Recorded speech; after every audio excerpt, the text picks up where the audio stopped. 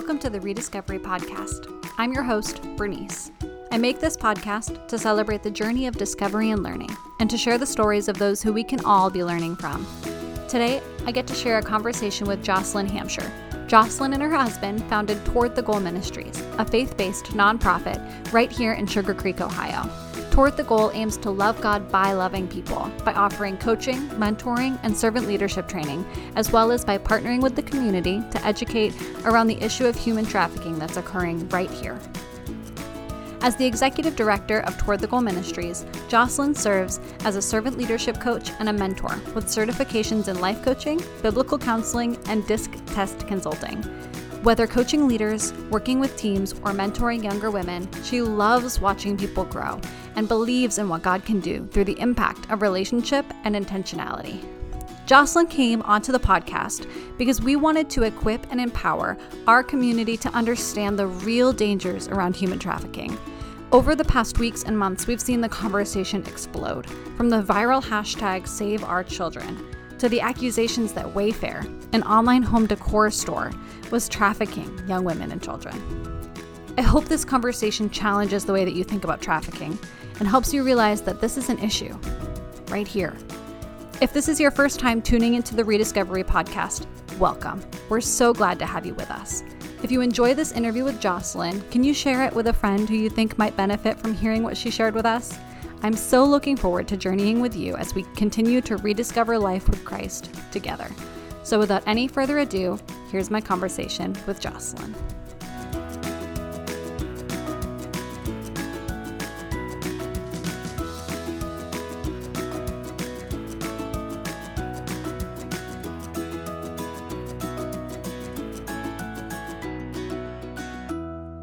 So Jocelyn, thank you so much for sitting down with me today. I'm so excited to be here with you, getting to have this conversation. But before we really get into it, do you mind just introducing yourself? Absolutely. Well, thank you, first of all, Bernice, for inviting me. It's fun to do this and fun to talk with you. So my name is Jocelyn Hamsher, and I am the director here at Toward the Goal Ministries. We're located in Sugar Creek. We are a faith-based nonprofit. Basically, our desire and our heart is to walk alongside people. We just want to intentionally invest in people's lives, and we do that through coaching and through mentoring and then through servant leadership development. So we serve a variety of people. We go into different companies and we'll do some character development kinds of things, some servant leadership kinds of initiatives, classes, personality and assessments, that kind of thing. Just anything to continue to grow and empower and equip leaders, and to lead as Jesus led, as servant leadership. That's one thing we're always wanting to strive for and do in our own lives. So we do that. We also do a lot of just coaching with personal growth and development. So it can entail just growing in our faith and walking alongside people with that, encouraging others as we grow together. Again, we just want to all walk together toward the goal from Philippians 3:14. So we do a lot of the coaching, and that includes the servant leadership stuff. So we'll meet in coffee shops with people, whether that be leaders, community people. And then we also do a lot of mentoring, and so that has been a real passion of mine for years. And that came out of just not having a mentor as a teen, when I should have had a mentor. But that has just been, as I got older, I had my first mentor when I was 29, and she was a lady 20 years older than myself. And so that has just been a real passion of mine, to be able to get that message out to people, that there's always someone to intentionally invest in, whether we're further ahead in this race or whether we're behind. We can always invite people in to invest in our lives and ask questions and things like that. So we got into mentoring in the community and in the church. That was a big message. But as we got into human trafficking, that comes under our mentoring umbrella.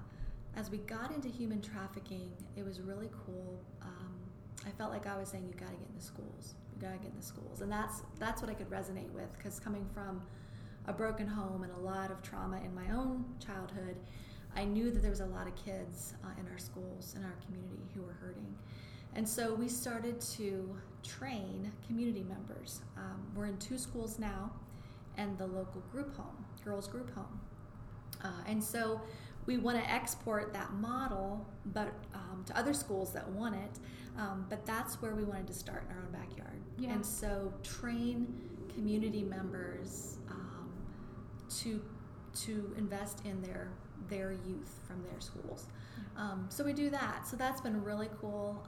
And then also match mentors with girls from the group home who've been through significant trauma. Right.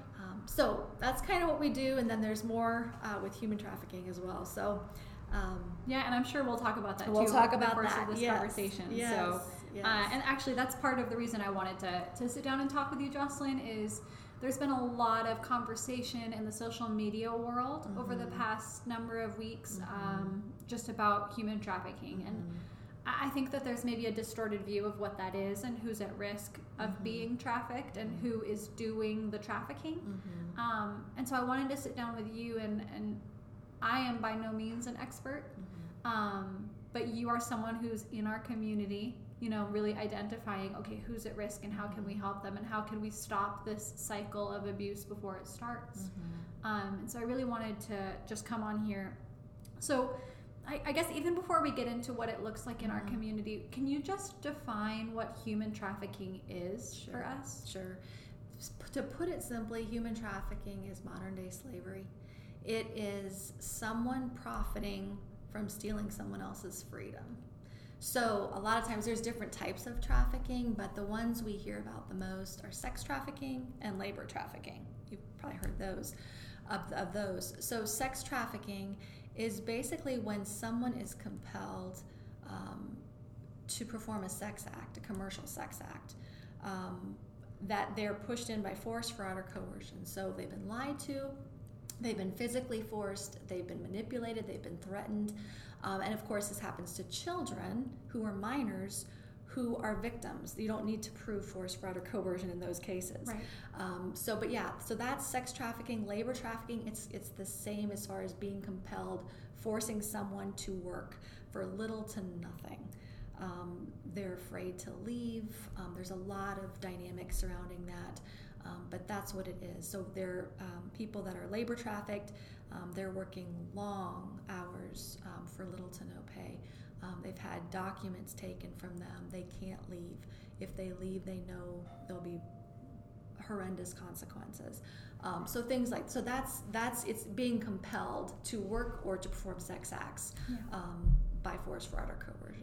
Yeah, and I think it's difficult for us to kind of reconcile, like we have this idea of slavery as this past tense thing, that slavery happened.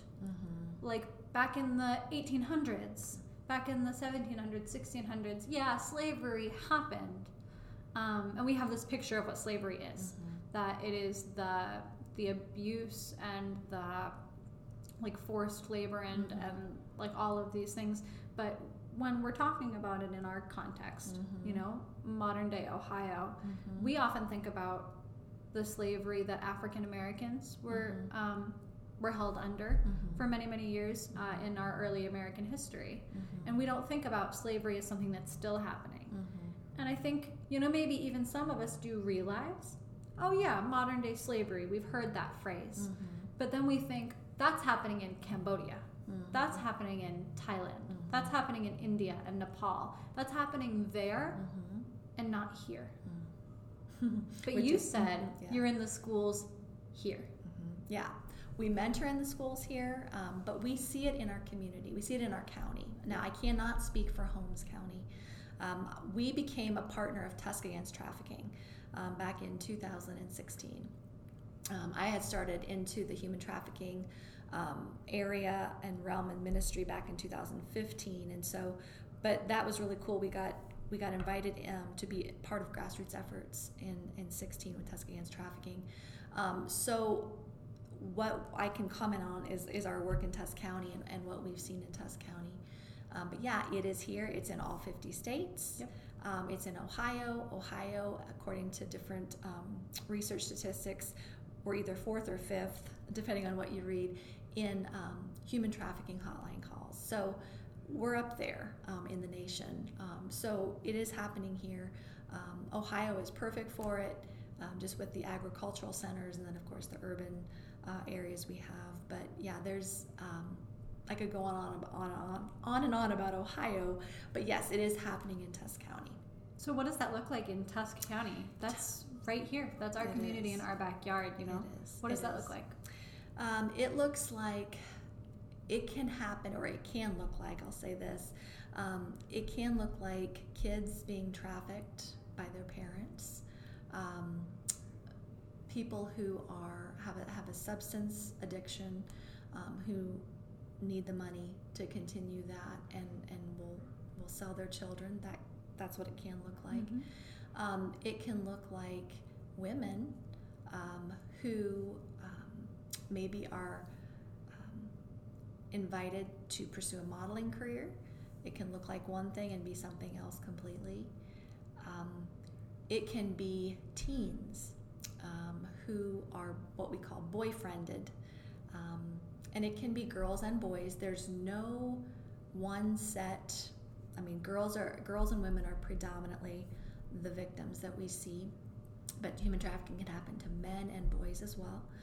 But it can happen through boyfriending, and an older boyfriend comes into the picture, and what we can call grooming. This grooming process takes place, which I think is really important for parents to understand and caregivers to understand, is that it's not just the abductions that you hear so much about. That's really an important fact. That can happen, but that is rare. And it's more this grooming process that takes place. So an older person comes into this teen's life or an individual's life and begins that process of... Yeah. And it doesn't look necessarily sinister. You know, it looks like someone who's very doting, who's very supportive, who's very caring, who's very validating to this person to maybe recognize where they struggle with self-esteem and just really say, oh, well, no, you're beautiful, intelligent, caring, and like using like maybe what would be applied to a woman, like, or you are intelligent, you're creative, and kind of taking these people in and building these codependent relationships. Well, and traffickers look for vulnerabilities. So when they see those vulnerabilities, they come in and provide the need. And so that's exactly what you're saying. So yeah, if you've got girls, boys on social media who are, I'm so depressed, I hate my family hates me, you know, and you've got predators online all the time, and that's a whole nother can of worms, but that we can talk about. But so it can look like that whole befriending and gaining trust and and luring people in that way. So yeah, absolutely. Yeah. If you talk about, I mean, anybody is can be trafficked, but if you're looking for those people, like who are at increased risk, who is vulnerable, we know that it can be those kids that we just talked about, those kids that have low self-esteem or don't have a whole lot of connected and stable and supportive relationships in their life. It can be kids in the foster care system, kids that maybe are in the juvenile justice system, runaways who can be picked up and obviously are very vulnerable to traffickers once they run. We've got kids who've have a history of childhood sexual abuse, are vulnerable. So yeah, it can be a lot of different people. We have unaccompanied minors, and this is something that we don't talk a whole lot about, that you don't hear a whole lot about with the labor trafficking. But Tuscarawas County, we have a county, the third highest county in the state, that has had unaccompanied minors come and be placed by the Office of Refugee Resettlement. And so what can happen is, as minors come across from the border from Guatemala, they are placed with sponsors. And so sometimes these sponsors aren't vetted very well, or there's lack of information. But that's a real issue, because then these kids are placed with sponsors and they say they're family, but we don't really know. And so that's a real concern. So it can look like students working a lot of hours, going to school and working 12 hours and having to keep that that lifestyle who are exhausted and trying to pay off debts. And so it can look like a lot of different things, but that's some of the things that can happen here in Taos County. Yeah, and I think it can be difficult for people to make that realization that, maybe it's not actually that my child is at risk of being abducted. I think that a lot of the people who maybe are listening to this podcast are, in church communities. They are often in a stable family unit, or they are raising their children in a stable family unit. And a lot of the social media energy around human trafficking over the past couple of weeks has been fueled by this fear that anyone could come and take my kid. Right. And I think the reality is much more sinister, but it's also easier to ignore because most of the people who are listening to this podcast are not at risk of being trafficked themselves and don't necessarily see anyone in their family as being at risk of being trafficked or of being at increased risk of being trafficked. And so it doesn't become as simple as save my child, save our children. It's a community thing. It's people in your community that you don't know. But it's interesting, Bernice, that you bring that up, because a lot of our kids, it can happen to kids in our churches, and it can happen to kids in our schools. And so I think that's what can be so deceptive about the whole thing.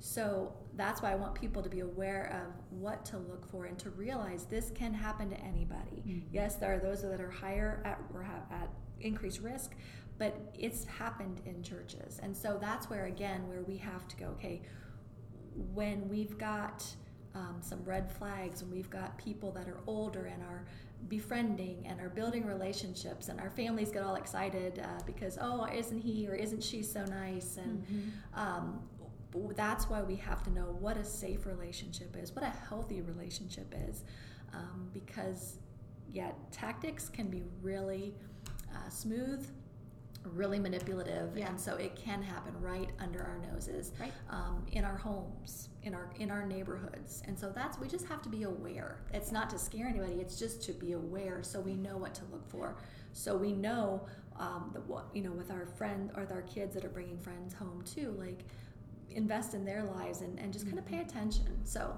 and especially in our community where we put a lot of value culturally on what some churches call discipleship and some churches call mentoring. Like we have these, the system of relationships where there's often someone who's older and someone who's younger. And I'm not saying those relationships are wrong. Right. Like those are relationships we see are beneficial. Right. But knowing that being able to tell the difference between a healthy relationship and an unhealthy relationship is really important, and teaching your children to do the same. Absolutely, and that's huge, because again, the same tactics. Well, what we mean as a great, supportive, connected relationship, caring relationship, healthy relationship, traffickers are going to mimic. But that's why we have to know the difference, and we have to teach our kids the difference between healthy and unhealthy, safe and unsafe. Well, and it's really difficult too in this age of social media where there's this young men and women are groomed to compare. Like there's this ideal image, an ideal social persona that women and young men are aspiring to be a certain way, and there's all this.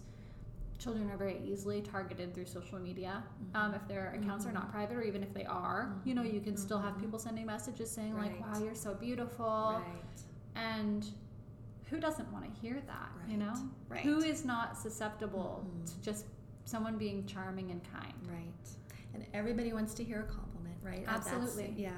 But we just have to know, okay, this is a little bit over the top, and so that's where when we know the red flags and we know how grooming can take place, we become much more aware and alert to that kind of thing.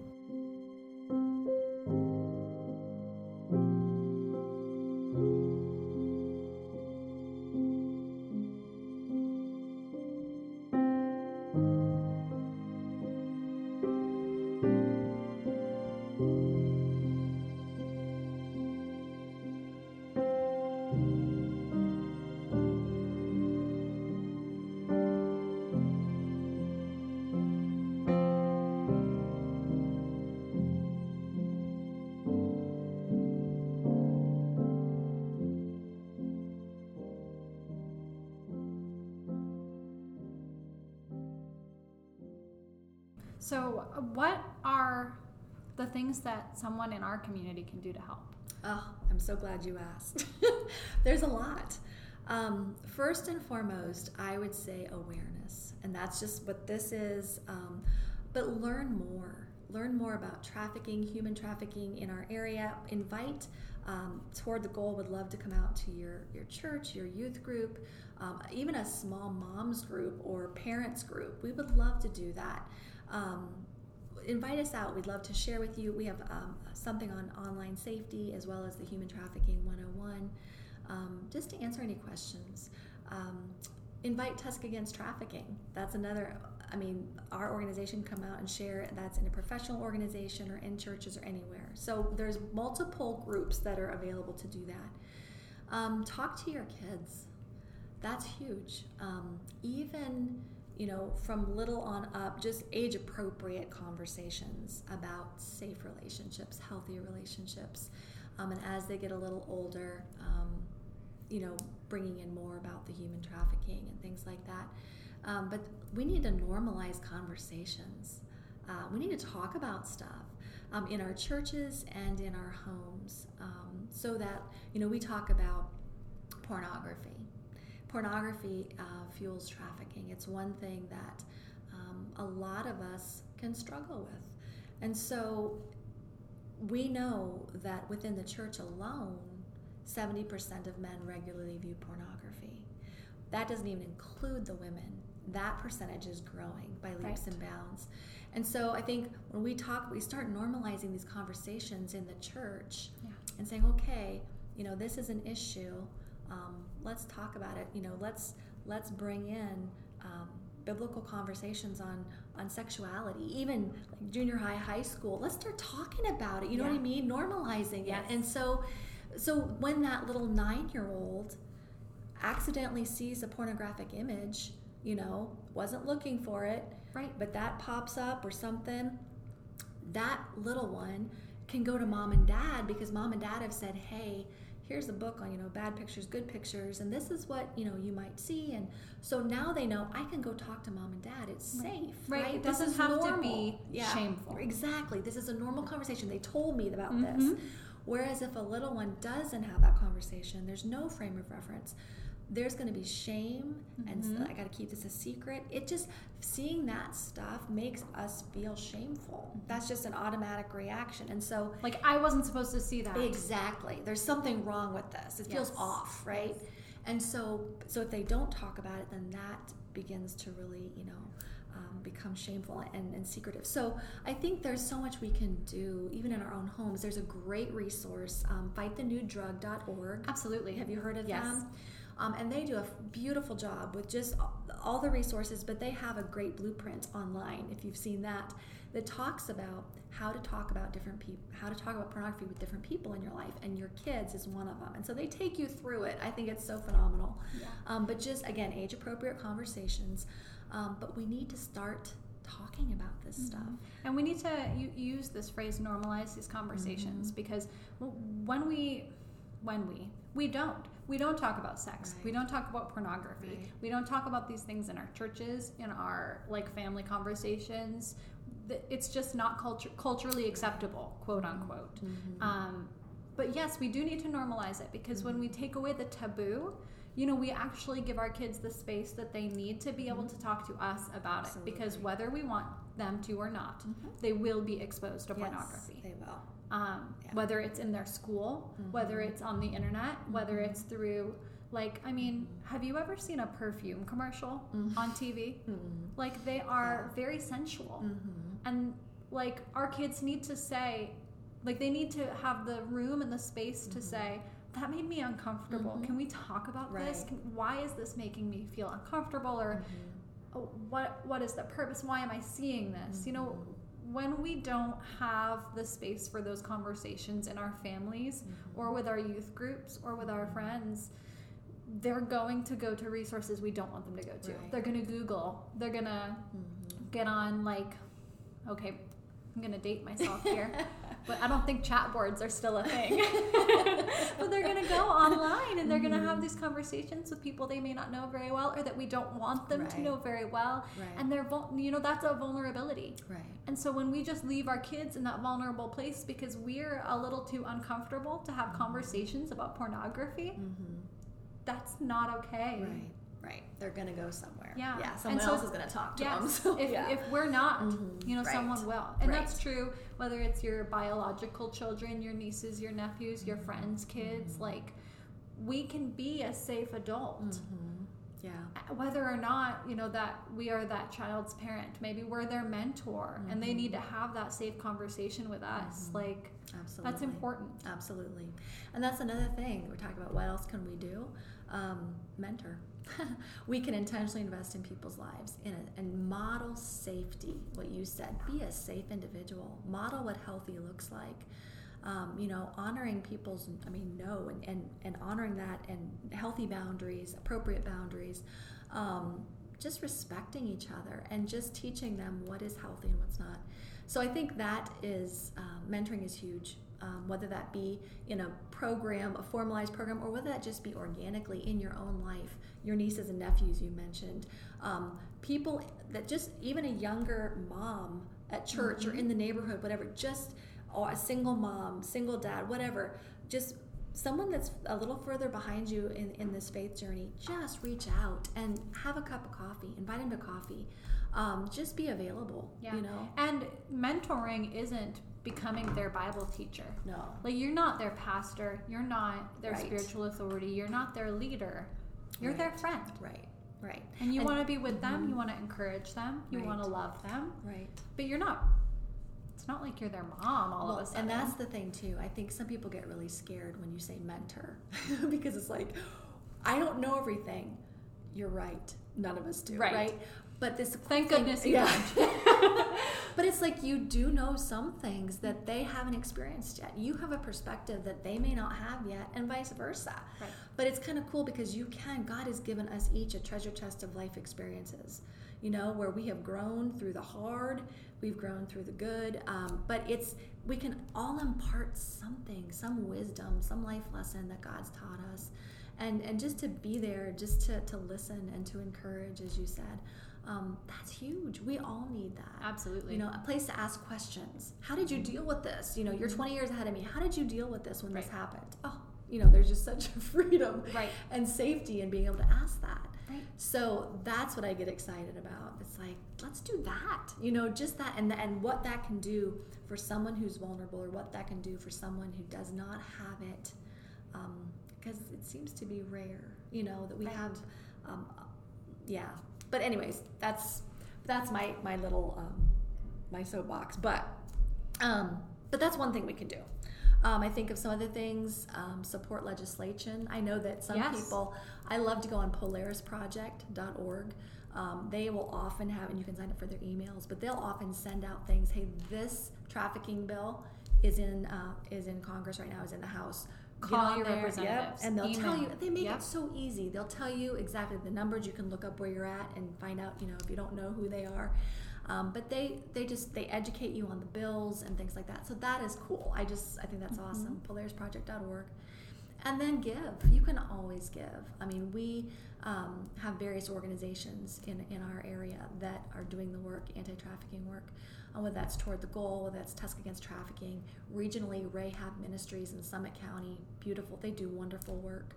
And then you've got your national organizations, A21 and Polaris and Shared Hope International. These are just phenomenal organizations that are really doing the work. So you can always give if that's one thing that you're looking to do. Absolutely. But those are some things that I think are very practical, and they call for some intentionality. Right. So right, like someone could just listen to this conversation that we're having and move on and not change, and maybe they're a little bit more aware, but maybe they're gonna just kind of forget that this ever happened. Sure. Or someone can take this conversation that we just had and they can say, I can help people in my community by doing this. Mm-hmm. I can help my people in my community by mentoring. Mm-hmm. I can help people in my community by partnering with 821 Mm-hmm. or Tusk Against Trafficking Right. or Toward the Goal. Mm-hmm. I can help people in my community Mm-hmm. by loving my kids, Mm-hmm. by giving them the space they need and the framework they need to Mm-hmm. have safe conversations with me, Mm-hmm. and by loving their friends Mm-hmm. and just making my home a safe place for Right. that. Right. Like, there are things that we can do. Yes, absolutely. And I think too, going back to, normalizing conversations and making my home a safe place, making myself a safe person. I think too, sometimes we won't go there because we haven't dealt with our own stuff. Yeah. And I think too, I just want to encourage people, if you're struggling with pornography, there's help and there's hope. Because all of us have something that we've struggled with or are struggling with. And so I think too, like, we have resources here at Toward the Goal. We do small groups for men and for women with pornography. We partner with churches who are doing groups who get it. Yeah. And they've started to normalize the conversations, which is so refreshing. Yeah.